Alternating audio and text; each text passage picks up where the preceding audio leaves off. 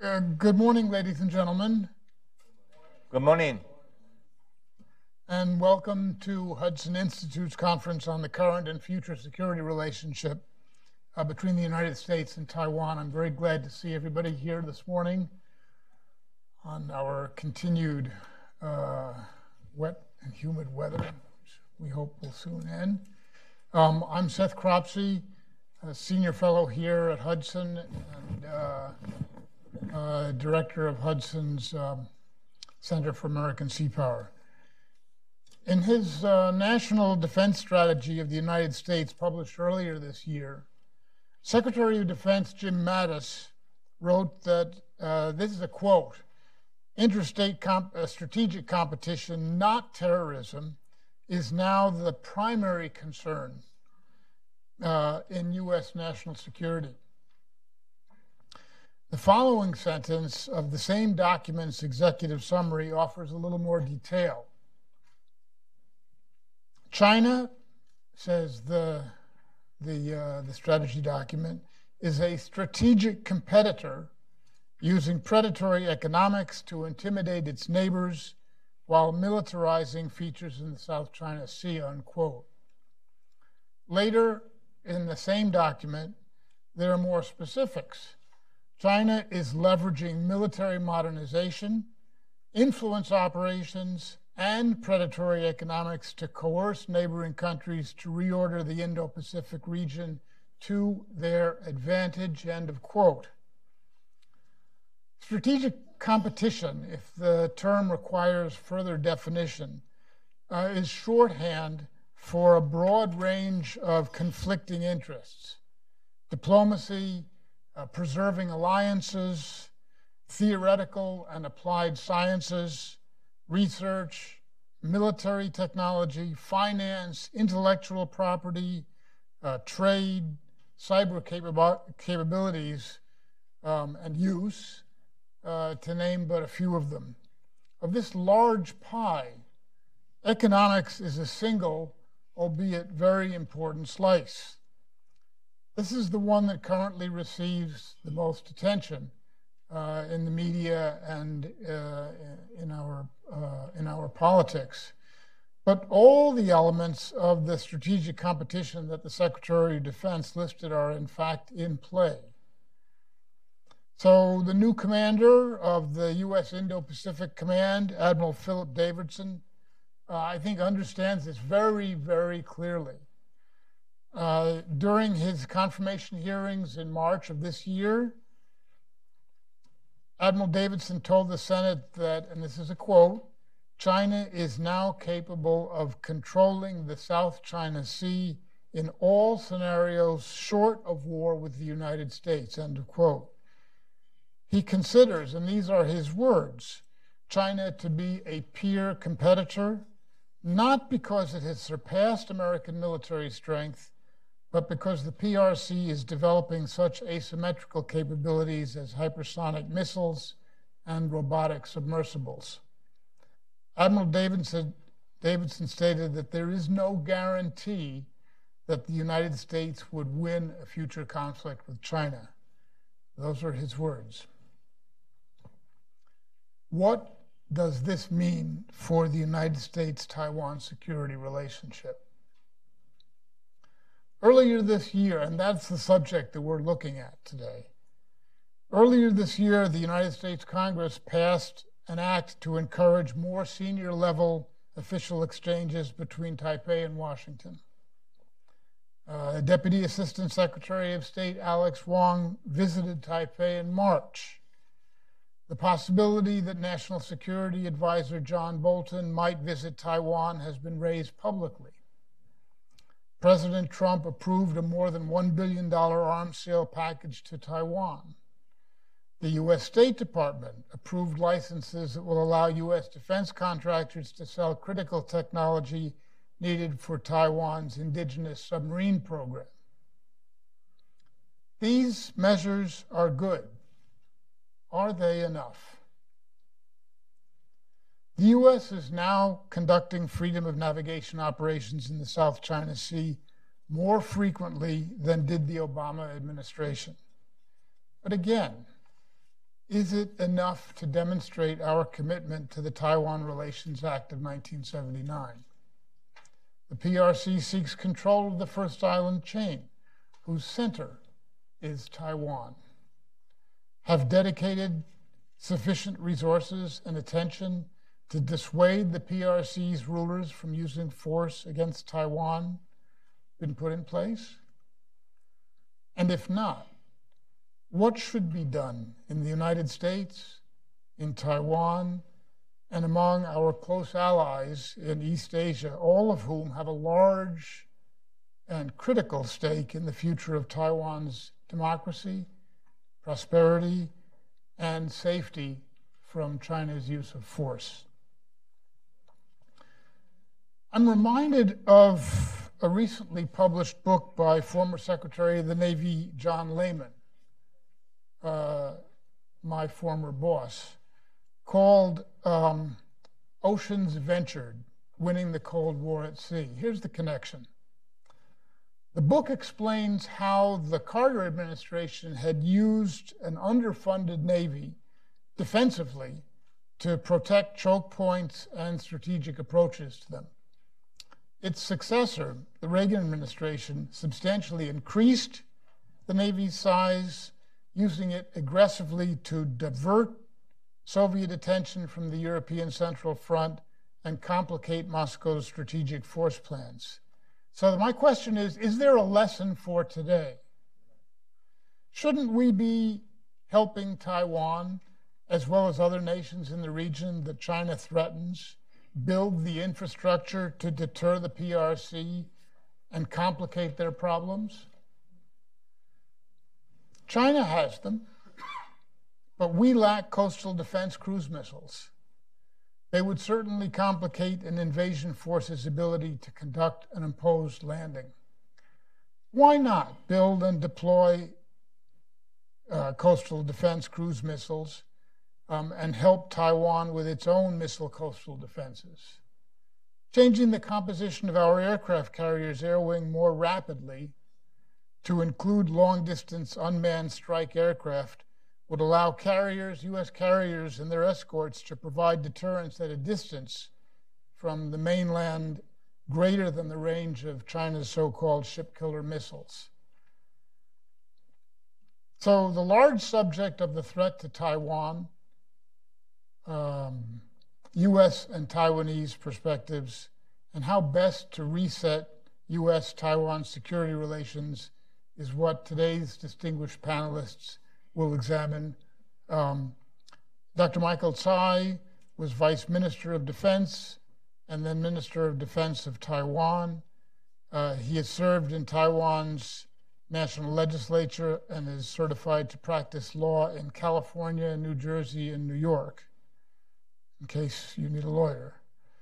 Other of his distinguished achievements you'll find in, I think, in the flyer for today's event. Dr. Paris Chang is Professor Emeritus of Political Science at the Pennsylvania State University and President of the Hudson Institute for Political, Economic, and Strategic Studies. He, too, has served as a member of Taiwan's national legislature and as Deputy Secretary General of Taiwan's National Security Council. Dr. Rick Fisher is a Senior Fellow on Asian Military Affairs at the International Assessment and Strategy Center. He's a well-known authority on the PRC's military and the military balance in Asia. He has advised the U.S.-China Security and Economic Review Commission. And Dr. Steve Bryan is one of the United States' leading experts on defense technology. He served as Deputy Undersecretary of Defense for Trade Security Policy and also as a commissioner of the U.S.-China Security Review Commission. Just a small administrative remark, and then I will let the speaker speak. After our speaker's remarks, I expect there'll be a time for a question period. After being recognized, will you please wait for the microphone so that we can hear your question?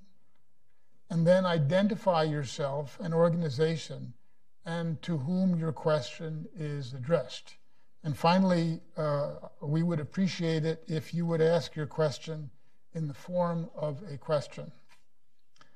Following conclusion of the public event, there will be a private meeting in this room for which I ask the invitees who know who they are to remain.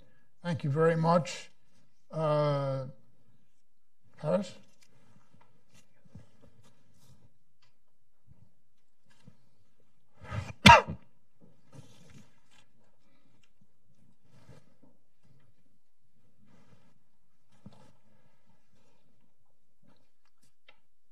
Dr. Cropsey, distinguished members of our panel, and friends,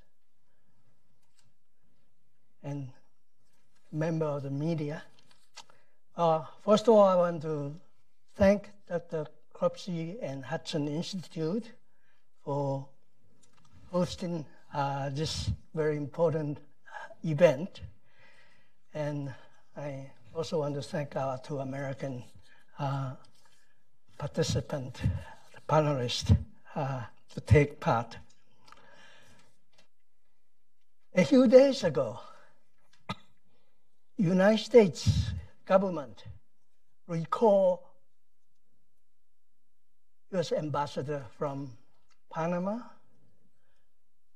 El Salvador, and Dominican Republic, because these countries, they sold out themselves to China and switched diplomatic relation from Taiwan to Beijing. We in Taiwan thanks American government for this timely and very important gesture of support. Taiwan still have 9 diplomatic partners in Latin America, South America, Central America, and Caribbean. And I'm sure China would try to buy them off one by one.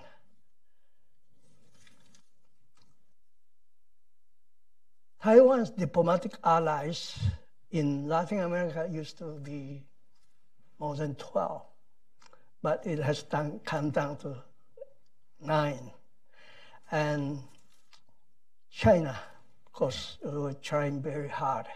And it's important now that the United States recognize what China is doing. After all, this is American backyard. And the United States finally realized China's so-called One Belt, One Road has reached Latin America, American backyard. And China acts somewhat differently from the Soviet. Back in the early 1960s, the Soviets set up a military base in Cuba, but that was only one country, and the United States easily dealt with it. Now China's approach is somewhat subtle, smarter, and, well, very skillful. They one by one would take over these diplomatic allies. We in Taiwan used to feel that our diplomatic allies in Latin America also safeguard the backyard for the United States. But in earlier years, State Department didn't seem to appreciate what Taiwan has done and what Taiwan can do in Latin America in cooperating with the United States. But now the new administration, consider China's threat is apparent and must be. The United States must do something really to deter China from buying off all these Taiwan's diplomatic allies. And so we want to express our thanks for our American friends.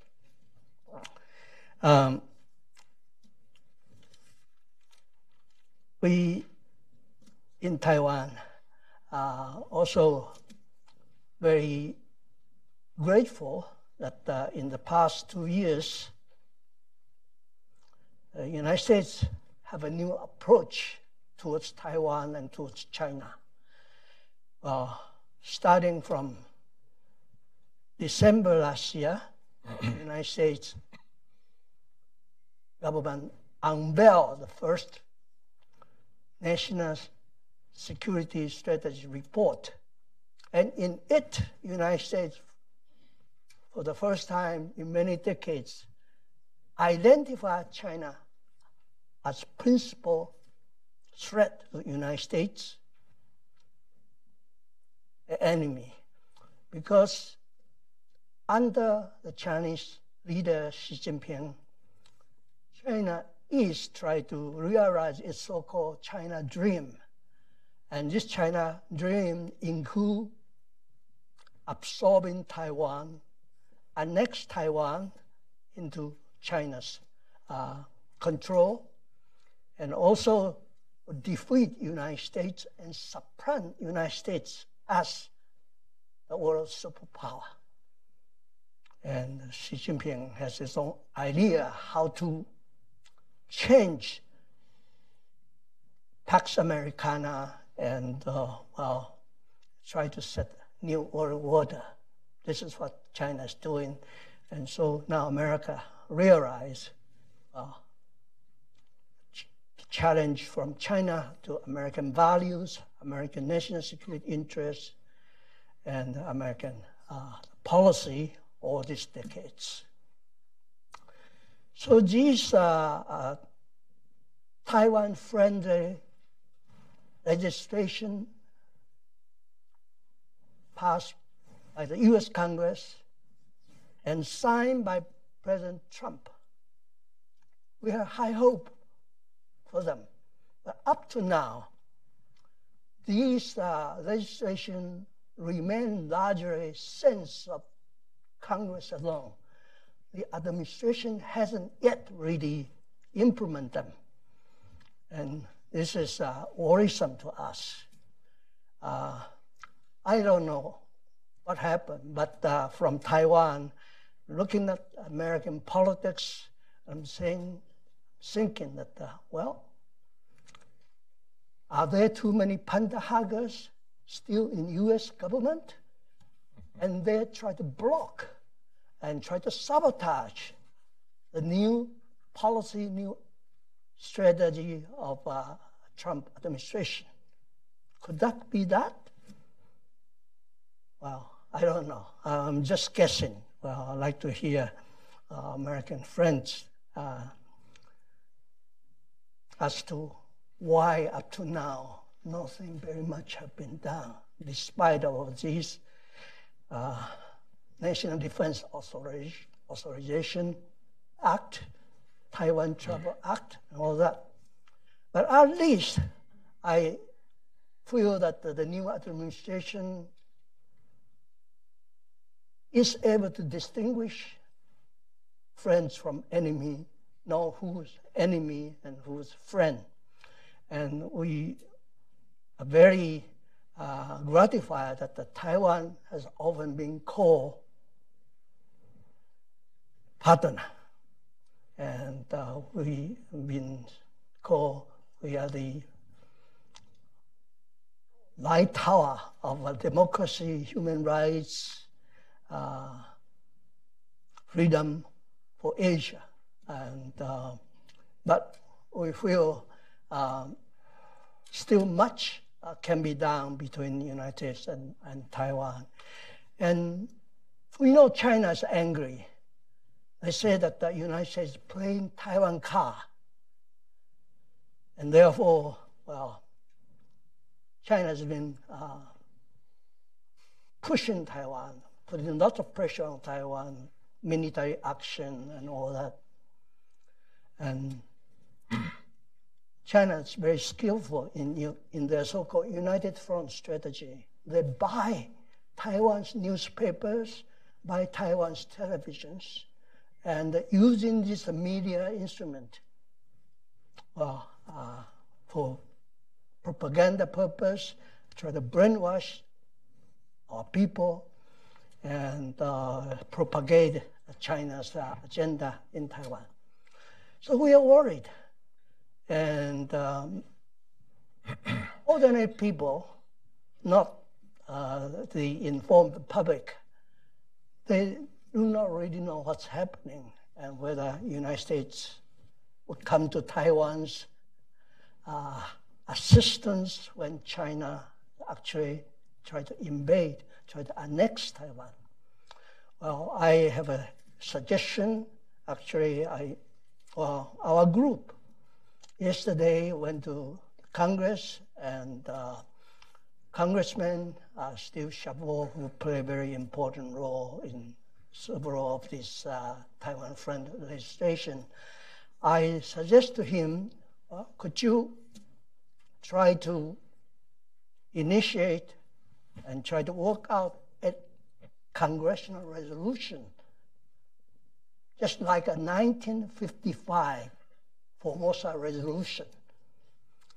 At that time, there's a treaty between the United States and Taiwan, Republic of China, Mutual Defense Treaty, and the Congress adopted a resolution authorizing President Eisenhower to use whatever means available to defend Taiwan against China's invasion.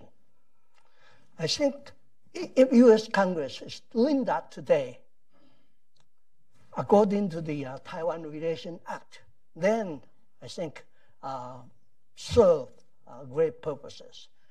I think it is a very clear signal that, well, United States stand by its allies and will be ready, well, to fight if China want to invade Taiwan.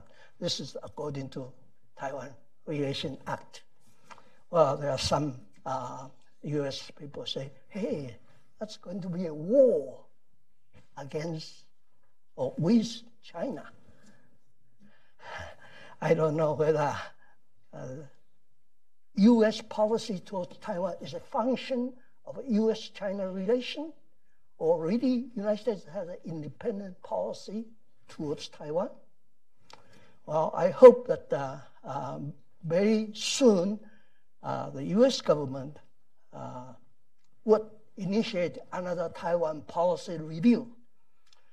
There was one Taiwan policy review in 1994, 15 years after the United States derecognized the government in Taiwan, Republic of China. And that particular Taiwan policy review under Clinton administration says that the United States would no longer support Taiwan's membership in international organizations such as the United Nations that require statehood as a membership, and there are other restrictions, self-imposed restrictions. China didn't ask for those, but well, some people in the State Department did draw up a list of restrictions self-imposed on U.S.-Taiwan relation. So if Taiwan is an ally, it is a partner for the United States in this Indo-Pacific strategy, I think it's time, long overdue, that the United States ought to have another review of a Taiwan, review of U.S. policy towards Taiwan. And I think this is something we want to put up, proposing to the attentive public here, and hopefully the media could report what Taiwan wants. Well, another matter is that if the United States could restore relation with Cuba, used to be an enemy, right? And they serve as a military base for the Soviet to threaten the United States. We all know what happened in the Cuban crisis. Now, if the U.S. administration could do that, why not Taiwan? After all, Taiwan is a democracy. Taiwan is an ally. Why not? We can normalize the relation So this is something, well, from Taiwan's perspective, we want to present it to the American the government. And this new relationship, some people in the State Department say, hey, that will be war with China. They're afraid that there will be war in China. Those of us who have some sense of history, we will remember back in 1936, when Nazi Germany rearmed Rhineland, if the British, French, and the American wanted to stop after, I think there will be no World War II. When some sacrifice, we didn't to do, then, well, you're going to run into a much, much larger threat afterwards. So if you realize China is a threat and eventually it's going to defeat and supplant the United States, then you got to be prepared for the worst. And from now, okay, thank you. Thank you, Paris. Thank you, Paris.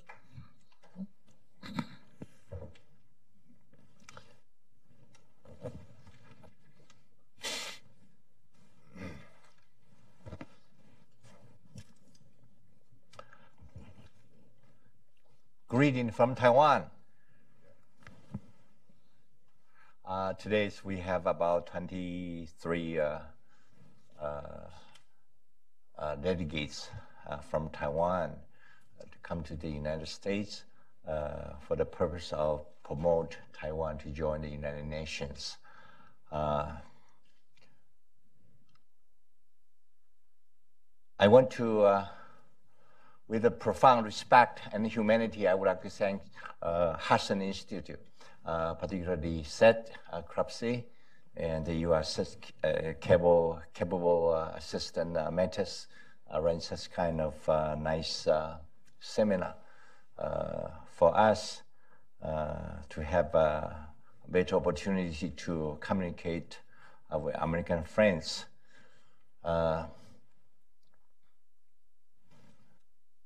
Before talking about the resetting the U.S. and Taiwan relations from a Taiwanese perspective,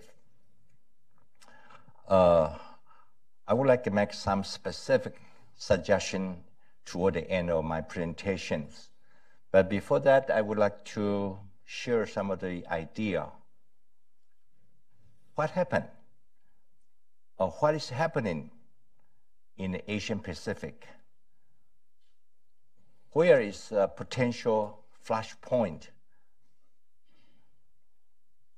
maybe incurred in that particular area? I will pinpoint the three areas. Could be the potential confrontations, if not a war. The first one, of course, Korea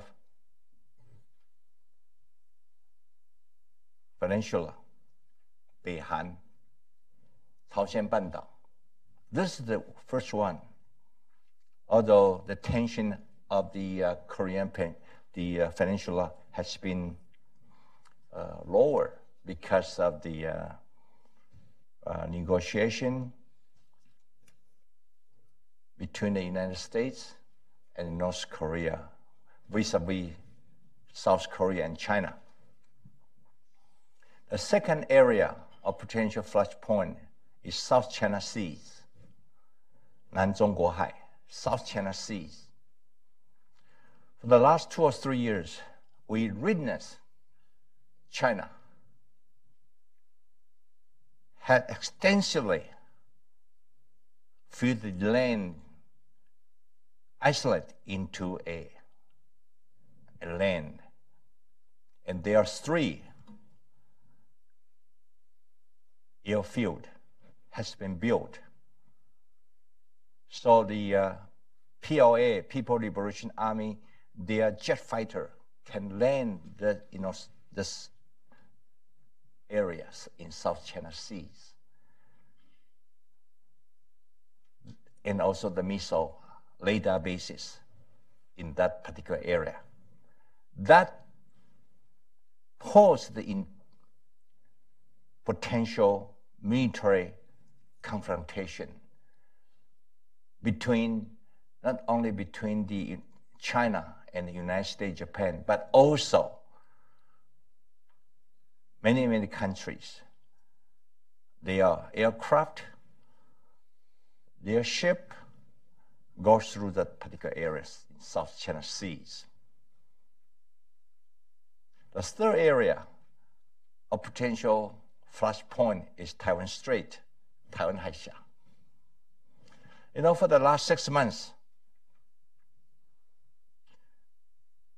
the Ministry of National Defense Taiwan, they announced for the last 6 months, there are 59 China's military jet come across the Taiwan Strait, even advanced to the first island chain, the east coast of Taiwan, even advanced to the Guam area. 59 times of the jet fighter, China jet fighter, and more than 10 times the warship, including the aircraft carrier Liaoning Hao. They pass through the Taiwan Strait, even go to the east side of China, Taiwan's surrounding water area. To us, to Taiwanese people, China's such kind of provocative actions or military action is a semi-aggression against Taiwan. This is three potential areas. And all three potential flashpoint area, China plays an important role in that three areas. South China Sea, Taiwan Strait, and also North Korea Peninsula area. Therefore, what we can do, what the United States as a superpower, they have played an important role in the past half century up to the end of World War II. Now, in facing the China, very, very provocative and aggressive military, political, as well as economical activities, what we should do together. And this is the reason why I would like to make a certain proposal, not only a benefit to the Taiwan, but also compatible with United States national interest and strategies. And also would, I believe, would be benefit not only Taiwan and the United States, but also benefit to the Japan, Korea, and many, many countries in Southeast Asia nations for peace, security, and prosperities altogether. The first one, I think my good friend Paris Chang, he just mentioned, we like United States reconsidering the 1994 Taiwan policy guideline, in which prohibit Taiwan to join international organization, which statehood is preconditioned, is requested.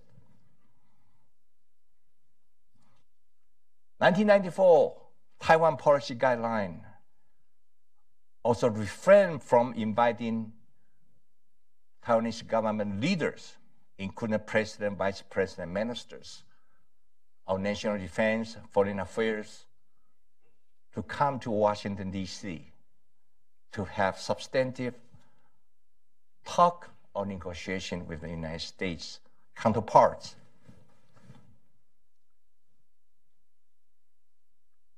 The 1994 Taiwan Policy Review stipulate under the Clinton administration, 1994, which to me and to many of us is incompatible, even contradict with the Taiwan Travel Act, and contradict to the NDAA, National Defense Authorization Act, which passed by joint resolution, House and Senate, and also signed by the President Trump into the law of the United States. Taiwan Travel Act and NDAA Act, they show the congressional as well as administrative willingness to promote a better bilateral relations between Taiwan and the United States. In the ranking top level, this is my first proposal for you, for the American administration, for consideration. The second, when I'm talking now about the Taiwan Travel Act and NDAA, we are looking forward for the U.S. administration to implement this Travel Act and NDAA in spirit and in substance, in according to this law. Well, I happen to be the American trained lawyers in California and the New York State, so that I read this act carefully. But this, of course, depends on the State Department and the White House, how willing to implement and carry out this new act in a good faith to help for the better substantive relation between the United States and Taiwan. And third, I will propose, I have proposed before, several years ago, to have a joint military exercise between United States and Taiwan. Even I would like to expand to invite Japan, because Japan and the United States had the mutual defense arrangement. Japan will play an important role to defend, along with the United States and Taiwan, to defend the peace and security in Asian Pacific, in my personal opinion. In the past, in Taiwan, we have annual full-scale military exercise we call Hanguang Yanxi. In fact, we did invite some U.S. retired admiral, general, and ranking officers, retired. They come to Taiwan as observers. Many times, in my personal experience, and we have good communications before and after the military exercise. But after the NDAA, which has just passed about a few months ago,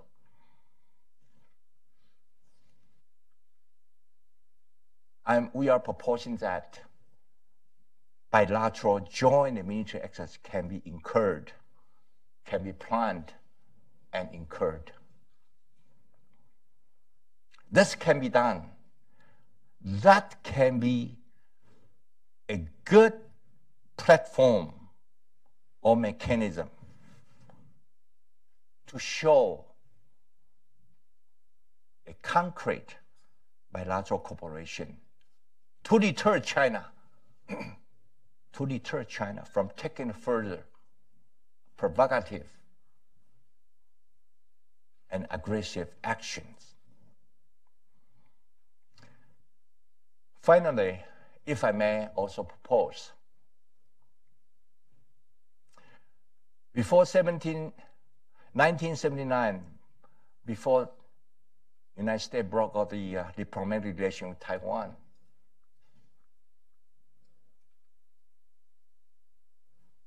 U.S.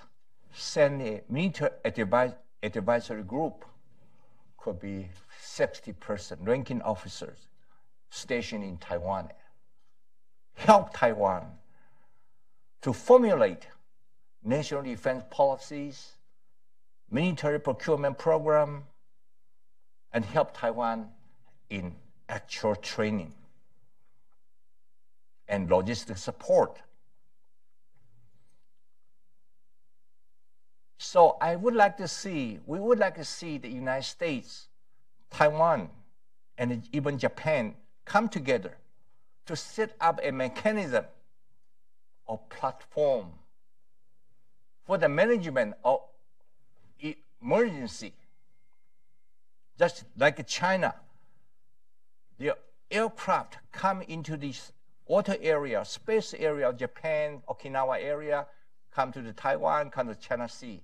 How we can work together, United States, Taiwan, and Japan, even Philippines, Singapore, we should working together to form a small NATO in Asian Pacific,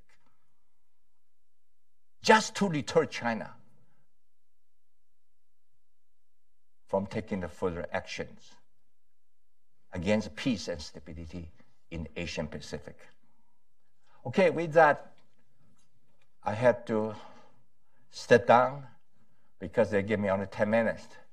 So after my two good friend presentation, I will be more than happy to receive your question. Thank you.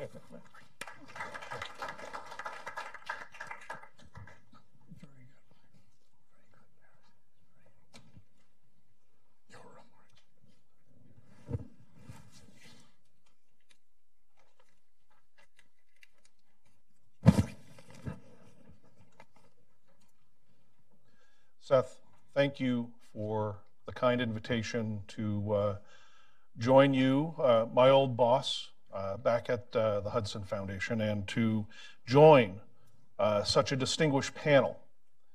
Paris, Michael, Steve have worked very hard to ensure that if the day comes anytime soon that we need to revive our old formal military alliance with Taiwan, that the work has been done to be able to transition into that very, very quickly. I say this as Paris has reminded us that there are new winds blowing. There appears to be an understanding growing within the Trump administration that our one China policy, as we call it, is not serving American interests. The recalling of our diplomatic personnel from Latin America about 3 weeks ago to protest the reversion of three countries' relations from Taiwan to China is very, very telling. That for the first time since we ended our formal relationship with Taiwan in 1979, that we're defending Taiwan's relationship with another country, tells me that we're beginning to understand that China's ability to undermine the security and stability of any democracy starts when that country signs on to China's one China policy. Michael reminded us that the defense relationship that we have with Taiwan is insufficient. It is not meeting our defense requirements.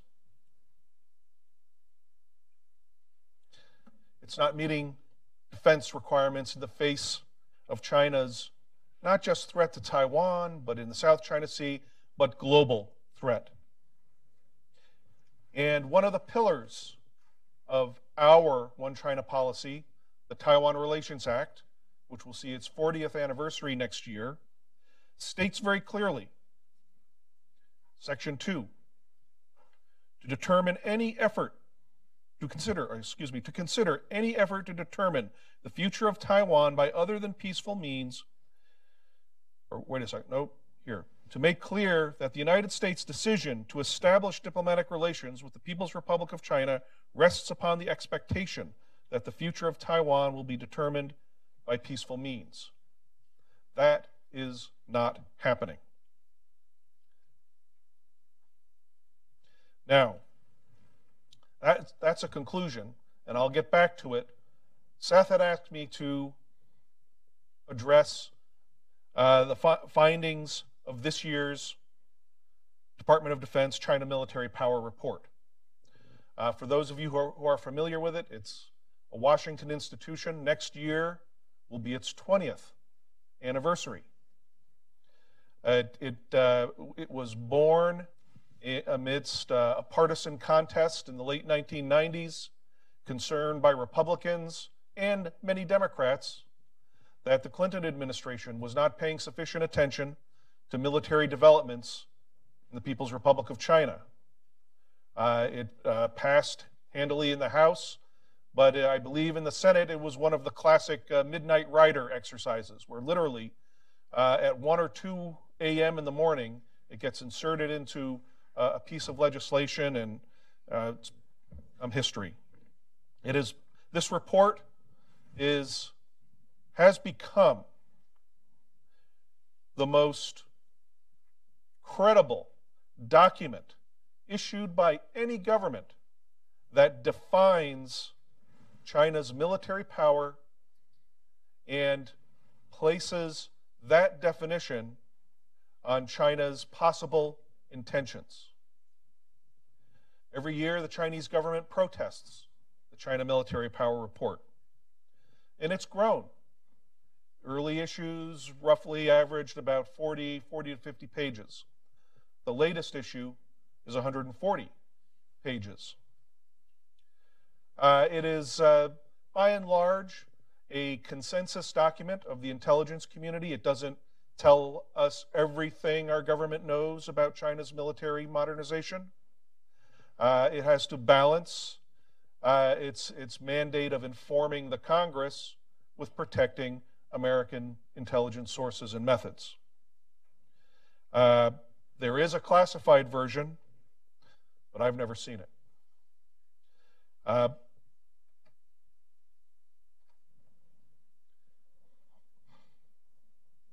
During some years, this report has been briefed to Chinese officials, according to reports provided, I believe, by Bill Gertz. But the report has never grown to its real potential. It's never approached the utility of the Soviet military power series of the 1980s, initiated by the late Secretary of Defense Caspar Weinberger. The reason for this, I'm told, is that a policy determination has yet to be made that China poses an existential threat to the United States, as was the former Soviet Union. Therefore, the China Military Power Report does not have to rise to the full, large, illustrated format of the Soviet Military Power Report. Since about 2002, however, this report has had a chapter on Taiwan security. That is settled in the last decade or so into a Chapter 5 presentation titled Force Modernization for a Taiwan Contingency. From 2017 to 2018, this chapter grew by 30%. And it offers many new data points. A special section outlining progress with recent PLA reforms, reorganizations, and its new goal to build a joint force. Former amphibious Army divisions have been reformed into combined arms amphibious brigades.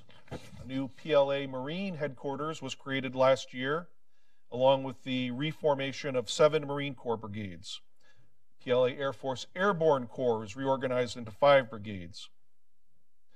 PLA combat aircraft in the Taiwan theater has grown from 590 in 2017 to 330 in 330 in 2015.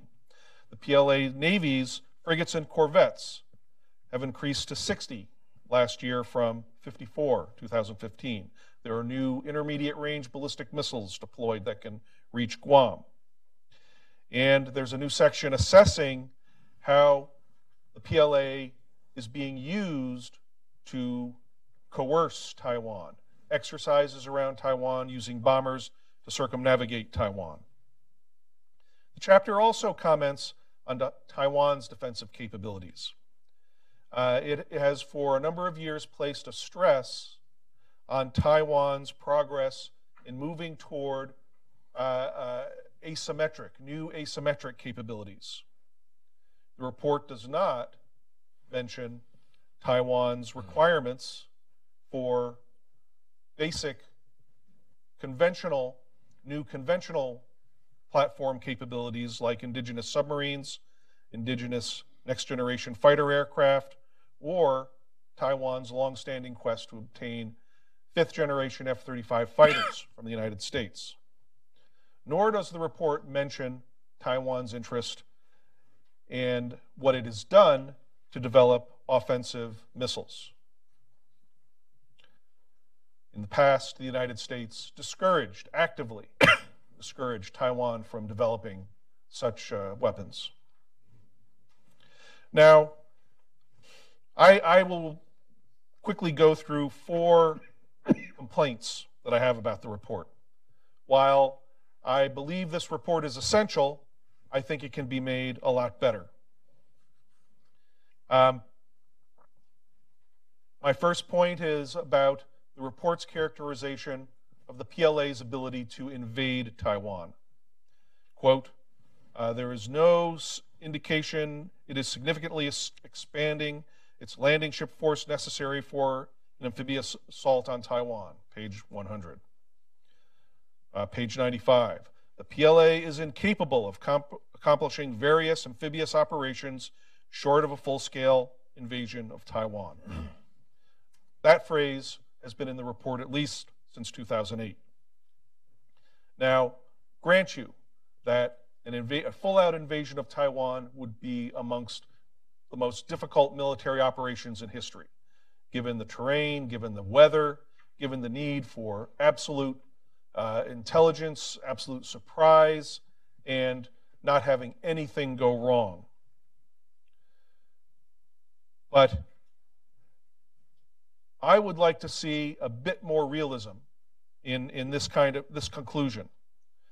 The PLA report does not mention that the PLA's maritime militia can mobilize scores of very large ferries to supplement PLA Navy formal amphibious lift, as well as possibly thousands of roll-on, roll-off barges that ply Chinese rivers and help to build the new bases in the South China Sea. When you add all this together, Taiwan estimates are that they could transport 10 to 12 divisions to Taiwan, whereas previous estimates with just using the formal amphibious lift was about 1 to 2 divisions. And then what if the United States was diverted elsewhere? What if a nuclear-armed North Korea attacked somebody and the United States had to respond and we got bogged down in a Korean conflict? Would that provide enough of a diversion, enough of a temptation for China to consider an attack on Taiwan? Second, does the report convey an appropriate sense of urgency? There is a gathering view that the likelihood of Chinese attack against Taiwan is going to increase starting in 2020. A third complaint: is it time to start discussing in this report the impact of China's global deployments on our ability to maintain enough of a presence in Asia? The report begins to examine China's global projection and its gathering of bases. By the late 2020s, the PLA Navy could have the first totally nuclear-powered aircraft carrier battle group, to include nuclear-powered underway replenishment ships. That kind of flexibility, combined with a future network of bases, will allow China to cause many problems. And then fourth, what about China's growing military cooperation, an alliance perhaps, with Russia? Right now, 2,300 Chinese troops are exercising in the largest Russian military exercise since the end of the Cold War in their Far East, Vostok 18. Yesterday, the Russian defense minister said these exercises needed to be made regular. So what would I suggest in my conclusions? First, the existential nature of the Chinese military challenge to the United States, in my opinion, justifies an immediate upgrade of the China military power volume. Fully illustrated charts, pictures, and it should be translated into multiple languages to assist our public diplomacy. As for policy actions, it's necessary for the U.S. and Taiwan to consider significant immediate increases to our deterrent capabilities. The United States should drop its opposition to Taiwan having offensive missile capabilities and space launch capabilities. The United States should immediately begin to redeploy tactical nuclear weapons to our forces in Asia. This is the most economical and effective way to avoid a double crisis of a war in the Korean Peninsula, a Chinese attack against Taiwan, or vice versa. We should sell Taiwan a small number of KC-135 tankers so that Taiwan can immediately respond to China's coercive exercises, especially with the bombers. Pretty soon the bombers are going to be refuelable in the air, and they're going to be doing constant circles around Taiwan. With aerial refueling tankers, Taiwan can have those F-16s to follow constantly those same bombers.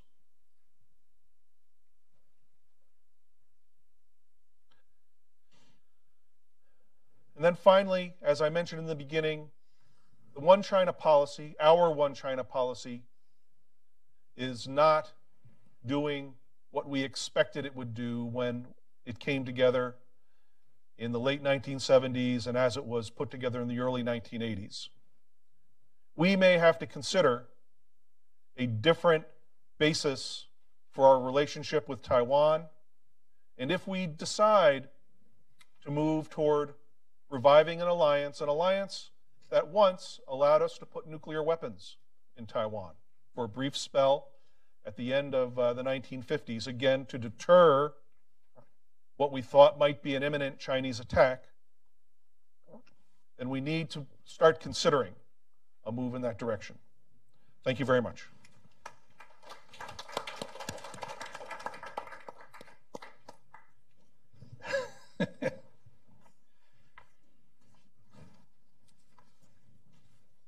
Richard has a great way of cheering you up. Well done.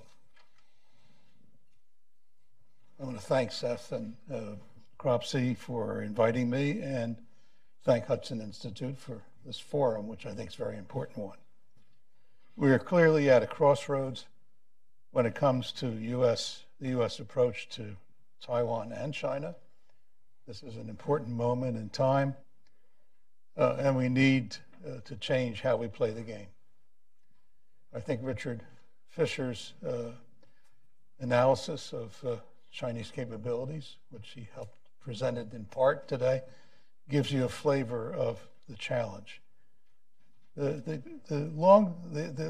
a long time, the U.S. approach was to supply armaments to Taiwan sufficient to act as a deterrent to China, and no more than that. Unfortunately, I think most people now recognize that that deterrent capability is eroding, and eroding very badly and on many fronts. Air power, eroding. Underseas capability, eroding. Surface ships capability, eroding. Standard armed forces capabilities eroding. So all of this puts Taiwan into a precarious position, and it puts the United States in a precarious position. The old idea was that somehow, and I was in Taiwan in 1996 during the missile threat to Taiwan, which no one knew at that moment whether it would materialize into an actual war. And I was there with Jim Woolsey, who was with me, and we got to feel firsthand exactly what was coming down and the problem in Washington of figuring out how to respond. It took a couple of weeks before the United States actually deployed some aircraft carriers so that China understood that any further action by them would be met by force. Now, whether an aircraft carrier can do that today is open to some serious question. I mean, China is not the same China as it was in 1996. It is a much stronger country. It has much better military technology at all levels. And it thinks it's on the upswing in the region, which is, of course, very important. It's first island. Your new name car. You're on candid camera if you talk to each other. In any case, that raises a broader question about what we should be doing now. Some of what we should be doing now, the administration is starting to address, and I think the administration deserves a lot of applause and support for taking a proactive approach to Taiwan and to Taiwan's defense. Now, it has a long way to go, but the process has started. And I think it's quite important. But there's a big missing piece. The idea of trying to get an aircraft carrier down to Taiwan if trouble starts is not a solution, not by itself. And right now, there isn't any high-level coordination, military coordination of any kind between Taiwan and the United States. And none at all, even rudimentary coordination with nearby Japan or Korea. That has to change because the whole region will suffer if war broke out with Taiwan. So my first proposal is a very straightforward one. We need to establish, the United States needs to put in place a high-level strategic coordination dialogue with Taiwan with the possibility of bringing in other players if they're willing. Whether they do it openly or covertly really doesn't interest me very much. What interests me very much is that the coordination take place. Now, this coordination is quite critical because this is how you do planning for various scenarios, various threat scenarios that could materialize in the area. Just an invasion of Taiwan is only one of many possibilities. There are lots of other dangers lurking that could escalate into something worse. But who knows what that would be? Bombing Taiwan? Missile attack on Taiwan? Shooting down Taiwanese aircraft? These are just some things that could happen, and there are many, many others. Underwater warfare, another area that really is a very serious one. So having this high-level coordination and planning undertaking is probably the number one most important thing that we should be doing right now. It's not something that needs to get high-level visibility, but it's something that needs high-level participation. That is to say, our top military brass, our best planners, Taiwan's best planners need to meet not just once, but frequently, need to develop plans and programs and make recommendations. Second point that I would make is that we can put in place exercises, military exercises, actually without moving an airplane or a ship or a submarine or anything else. There was recently in Italy an exercise that was called Spartan Alliance 18-8. This was pretty interesting. Spartan Alliance was around 30 simulators in Italy, linked together, simulators in Germany as part of a NATO participation, simulators in the United States Air Force Warrior Preparation Center in Ramstein, so that the Italian Air Force, the air assets we had in Germany, German air assets, could all coordinate on scenarios of how to deal with an attack that might materialize in place X. I said place X because everyone knows what place X is, but they didn't have to say so. All they had to do was work out the various scenarios that might come up and see how they could respond. And by doing that, not only did they get a much better idea of what combat process would be like, what the timetables were, the timelines, and the requirements for equipment, the requirements for munitions, and so forth, but they also figured out where their vulnerabilities were, where their limitations were, and then they could focus on fixing those. So Spartan Alliance 18-8 turned out to be a huge success. And the first time that something like this was attempted. Not one ship, not one airplane, not one tank, not one soldier, not one anybody did anything outside of a room about this size with computers and equipment. And yet they were able to go through this process. Now, we've had war games in the United States and in NATO and elsewhere for years. And war games are important. But war games generally involve very high-level kinds of scenarios that officials, people like I used to be, would sit in a room and would be asked to make decisions. No. This is a different kind of thing. This is a situation where commanders, field commanders, even pilots in the room start to report what they can and can't do, what kind of success they can and cannot make. So this kind of process, this virtual system, actually becomes a virtual alliance. Because you don't just have to include Taiwan and the United States, you can include Japan. They don't have to say anything. All they have to do is participate. It's all electronics, it's all encrypted, it's all on the quiet, and yet it's all very effective. So I think that's a very important thing that we can do now. Beyond that, we really should be exploring the possibility of regional alliances. Michael raised this point. It's quite a valid point. Taiwan's future is tied not only to the United States, but it's tied to Japan, it's tied to Korea. There's no way one is going to not affect the other in very dramatic fashion. And ultimately, it's tied to America's ability to continue playing a role in the Eastern Pacific altogether. So alliances are one way to maximize capabilities, and we're not doing that. We should be. We're providing some of the best equipment we have to Japan now with the F-35 going in there with the latest. We're hoping they'll have decent missile defense in future. I mean, things like that. We should be providing F-35 to Taiwan, by the way. It doesn't make sense not to. We should have the same equipment all the way throughout, because then we can have one logistics all the way throughout, and we can provide the kind of support that's required. It's in our self-interest. It's not just that Taiwan needs it, it's in our self-interest to have common elements in Korea, common elements in Japan, common elements in Taiwan, if we're going to mount a defense against China, because the real truth is China's becoming quite powerful. It has stealth aircraft now.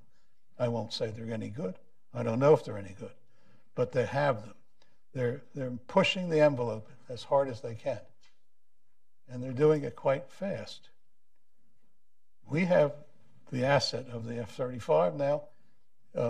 It is becoming available rapidly now. We should put it in Taiwan. We should put it in Korea and Japan. We're already putting it in Japan. We already have it with the Marines in Okinawa. We already have it now being introduced on the U.S. bases in Japan. But this common systems, is very important, the ability to do deterrence. And that's why I think it's so important. We need to also pre-position supplies. It's not good enough just to go running to a war 6,000 miles away or however 1,000 miles away it is. That's very risky. Very long lines of supply. We need to pre-position stocks. Taiwan should have U.S. stocks pre-positioned there for use by U.S. forces when and if needed. There's nothing in any of the rule books to say we can't do that. We should be doing it. You know, a warehouse is a warehouse. Where you put the warehouse is our business. But I think this would be a very good step. And lastly, but equally important, is we have to think about more bases, including on Taiwan. We used to have bases on Taiwan, big ones. We don't have anything there now. We don't even have, you know, when we landed 2 F-18s there in an emergency, they're pretty good airplanes. It's funny how 2 of them had an emergency at the same time. But in any case, when we landed them there, the Chinese really didn't like it very much. Good. Let's land them there more often, but let's make it a regular event. Let's put in place a regular scenario where we're going to bring our forces in, they're going to do something, stay a while, and go home. We do it in Korea, we've done it in Japan, we do it in Okinawa, let's do it in Taiwan. Anyway, my suggestion is that we have to move forward in these areas as quickly as we can, because it's vital to the deterrence in the region, which I think is our main goal. We don't want any war or conflict, neither with China or anyone else. But if you don't want it, you have to put preparations in place so you don't get it. So the bottom line, it seems to me, is that we have the political capability now, it's in place. We have the military capability, if we care to put it in place. We have it ready. We have the tools, in other words, but the tools have to be in the right place. The arrangements have to be right. The commanders in the field have to understand what they need to do, and they have to practice it. And we have to be prepared. Thank you very much.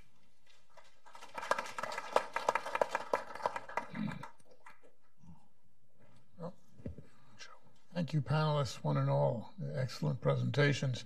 We do have limited time for questions from the floor. And as I mentioned earlier, if you will wait to be acknowledged and then wait for the microphone and then say to whom your question is addressed and form your question in the form of a question, we can proceed. The floor is open in the first row.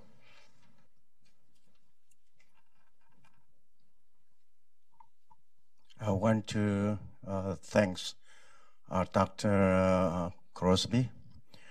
You invited such wonderful speakers here, have such a wonderful speech. I'm Jin Zai-Wang, minister from Taiwan Presbyterian Church, which is so-called the most identified Taiwanese people and church in Taiwan. Today we raise the issue resetting U.S. and Taiwan relations because now arising a new power, China in Asia, East Asia. When China become more power, she doesn't help this region to rebuild his order, but become a threatened power.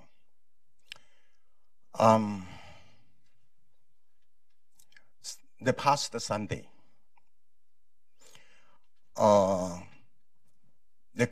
Communist Party tear down Beijing's biggest family church, tear down. Okay, just a few days ago. And other churches. And the government officials go into Christian house, put down clothes, replace Xi Jinping's photo, ask people to worship him. Okay. We are here talking about military, armies, powers, but now I'm raising the issue of human rights in all over China and East Asia and the rest of the world. The American government help China to go into the international organizations, but China doesn't follow the rules. They just break everything.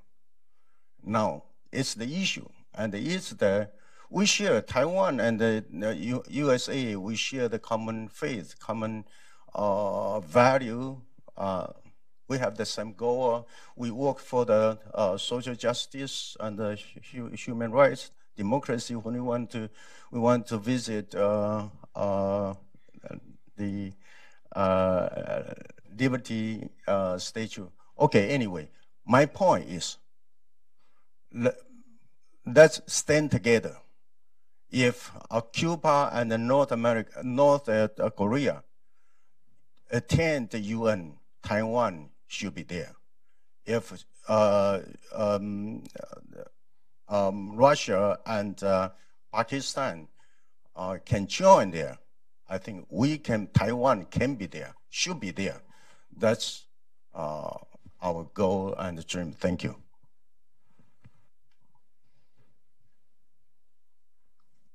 Okay, thank you, Minister.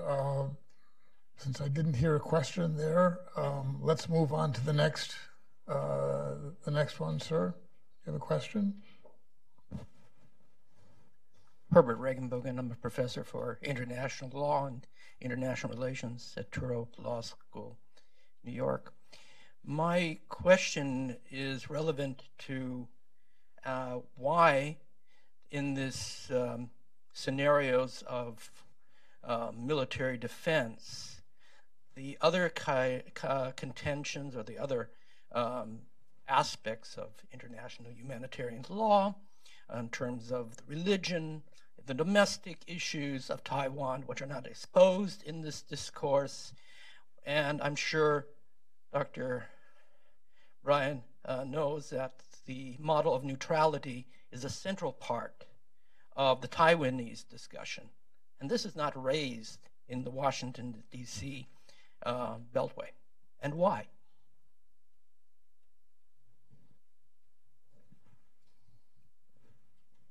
I was in Taiwan when the conversations about neutrality took place, and my basic reaction was this is a very bad idea, that Taiwan can't be neutral, because how's it going to be neutral? Neutral about what? About being invaded? It just didn't make sense to me, Herbert. I understand motive behind it is a good one. But the reality is that Taiwan has to be able to defend itself. It has to have allies. It's lucky to have the United States, because if it didn't, it wouldn't be here. And I think in the long term, what we want is deterrence, so people can live in peace and freedom. Coming back to your point, you know, Taiwan is a nation where there is great freedom of religion, something we here value very highly, and China is very afraid of, which is precisely why they're clamping down on the churches, closing them, because they're fearful, because it's incompatible with the regime there and with the kind of behavior that they show. It's too bad that no one's willing to complain about it at the United Nations. We hear so much there, but never this. But as far as neutrality is concerned, I don't think so. Questions? Here, sir. Thank you. My name is Alex, and I come with Minister Michael Tsai to this event. And since I'm a college student in Taiwan, and I have the opportunity to discuss many international issues with my classmates and youth in Taiwan, so I want to ask two professors here from USA. So what do you recommend, like youth and students that are interested in international issues and affairs, to help to spread the ideas that you guys want to promote, and what can we do to help this kind of topic, since there's limited power and like resources that we have? Thank you. Well, there's one thing that you can do very directly, and that is either become involved in some manner supporting the defense of your country. Many ways to do that. It's not necessarily taking up a rifle and marching, but intelligence, other ways to serve, emergency response organizations, and especially I would suggest that you study the condition of Taiwan's military reserve forces, and consider that advocating for a much stronger and more active reserve component for Taiwan is an investment in your future ability to have a job, live in freedom, raise your family as you so desire. Becoming aware and listening to your leaders and supporting leaders that promise to improve the defense of Taiwan. Extremely important. The benefit is direct and is all about your life and your happiness. So as a young person in Taiwan, I believe you should, and you most likely will, have the opportunity for a wonderful life, a wonderful career, and an amazing family. But that will only be assured if you care about it and work for it. I can't add very much to that, except to say that it's really important to talk to your fellow students. In the United States today, I think a lot of our students are terribly misled about national security issues, among other things. And they fail to understand a great deal about the world and how difficult and downright nasty it can be. So to the degree that you can convey those sorts of messages in to your friends and to your colleagues is very important, because they're going to form the next generation of leaders for your country, as you will. I would also add that in Taiwan, there is little to no discussion about what China would do if it ever was able to take over. This is a very unsettling subject. It's not something that government leaders talk about often. There's no manual on how to survive a Chinese communist invasion and occupation. Those manuals don't exist. Perhaps it should. Perhaps there should be articles in your university newspaper about what do we do? How do we organize? If, God forbid, our future changes radically, then how do we survive? How do we escape? How do we maintain the hope of freedom in Taiwan?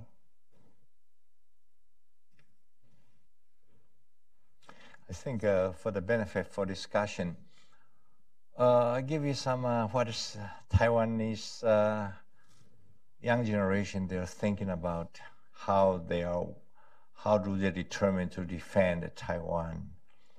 For the last year or so, there are 2 or 3 popular the polls surveyed for these young people, young students under the 35 years old. The question on the poll is this, in effect: do you want to stand up to defend Taiwan in case China, PLA, invade Taiwan? Are you willing to stand up and to fight to defend Taiwan?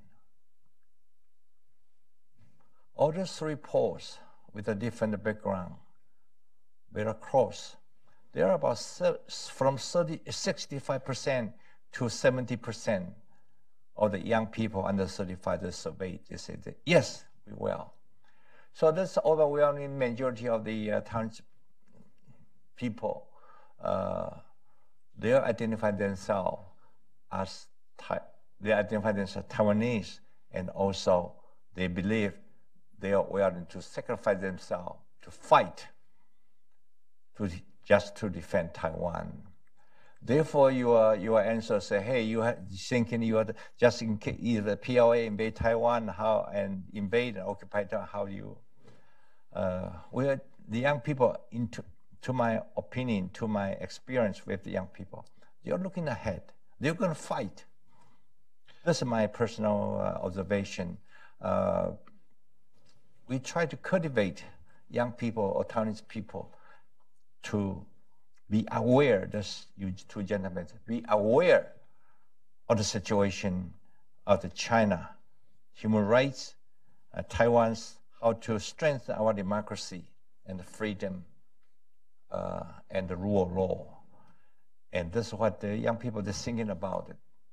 I have a strong respect of this young generation. This is the reason why we have more than half of our delegates. They're under 35, and a lot of them, they are college students, graduate students, and I bring them here to experience American democracy and how United States can work for the peace and stability in the Asian Pacific. About 5 years ago, the Sunflower Movement, yeah, and the occupation of the Legislative Yuan, and the Kuomintang government's tolerance of that democratic expression, all of that combined was extremely impressive to American observers. We were proud. Taiwan has a democracy, and Taiwan is building a democratic culture. And that display of protest directed against China and democratic tolerance motivates those of us who advocate for the defense of Taiwan very much.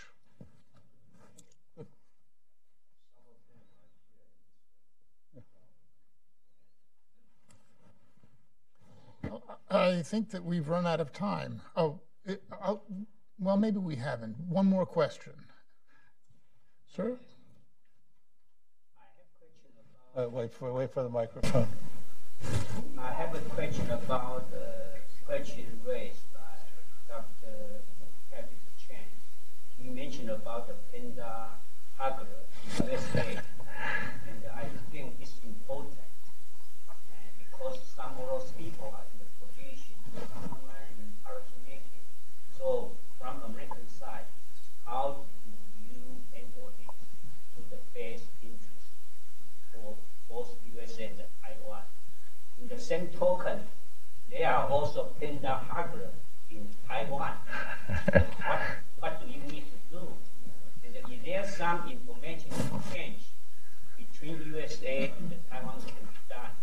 One of the things, maybe borrow the money, where the money. If you are Panda Hagler from Taiwan, and you have money deposited in USA, watch out. So there, this is just one thing came to my mind. So I had to see what can we do from Taiwanese side, from USA side, what can we do about those Panda Hagler. Because yesterday I also attended a GTI symposium, annual symposium. I can sense maybe somebody maybe fit into that kind of description. By the way, I'm KFB. I'm a co-founder of GTI. Thank you.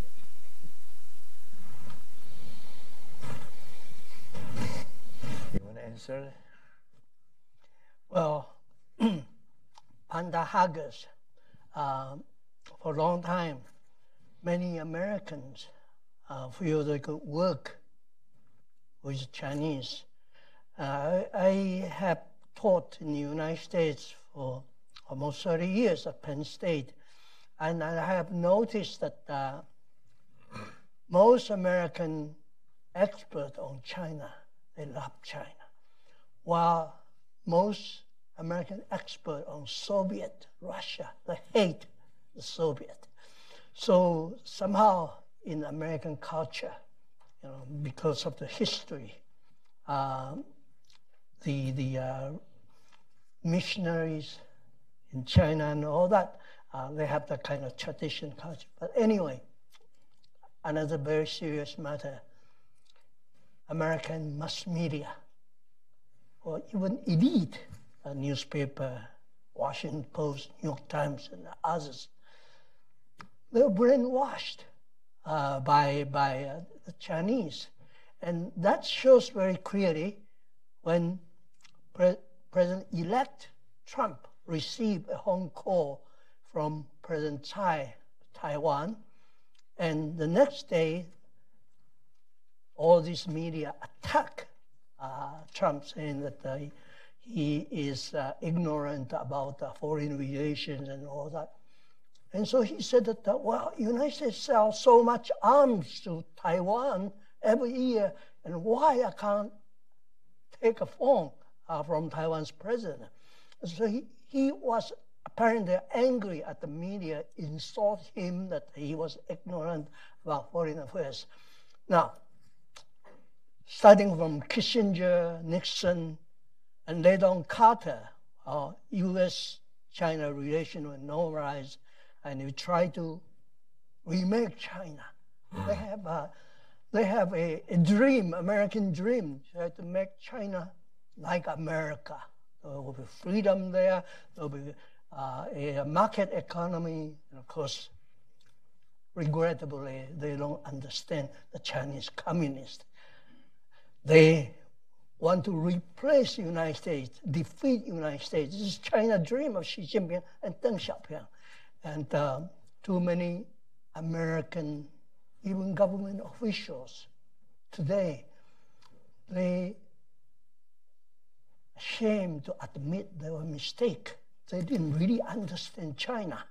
And even today, after being pointed out, it's difficult for them to reconcile with their past mistakes. So this is Pantahaga. And now, fortunately, the new administration is trying to close down the Confucian Institute.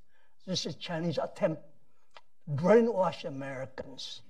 And so this is a very good thing that the Confucian Institute have been closed down.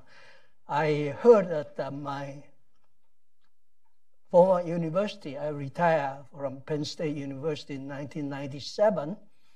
And in the past 10 years, they are Confucian Institute, and finally they closed it down. I had a little bit of influence about that. But anyway, it's the long way to go, and just Pantahagas. And the American, especially informed public, got to do something about it, because you should not allow the United States to be brainwashed. And the Confucian Institute, and they're buying some think tanks here in Washington. They try to influence the United States in such a way. So this is quite a big challenge. And in Taiwan, we'll do much, much more, because they are doing that. In Taiwan, they're buying newspapers, television stations, and brainwash our own Taiwanese people. So we got to do a better job over there too. Thank you. I think the dynamic of democratic debate is that if you're upset and frustrated by the degree to which China is influencing the debate, China's allies are influencing the debate, well, then it's just simply incumbent to help your friends. And if you're here today, if you're tuning in through the internet, then you care. And supporting organizations like Hudson, supporting organizations like Global Taiwan Institute, goes a long way to fighting the good fight. And that's what we do every day as yourself. And thank you. Just got to keep on going. On that happy note, I'd like to thank Paris, Michael, Rick, Steve, for not only excellent presentations today, but fine answers to your good questions. Thank you all for participating. For those who are attending the private event afterwards, please stick around, stay. And for the rest of you, I hope that you will join us at our next conference on Taiwan, which will take place, which also take place this year. Thank you very much. Good afternoon.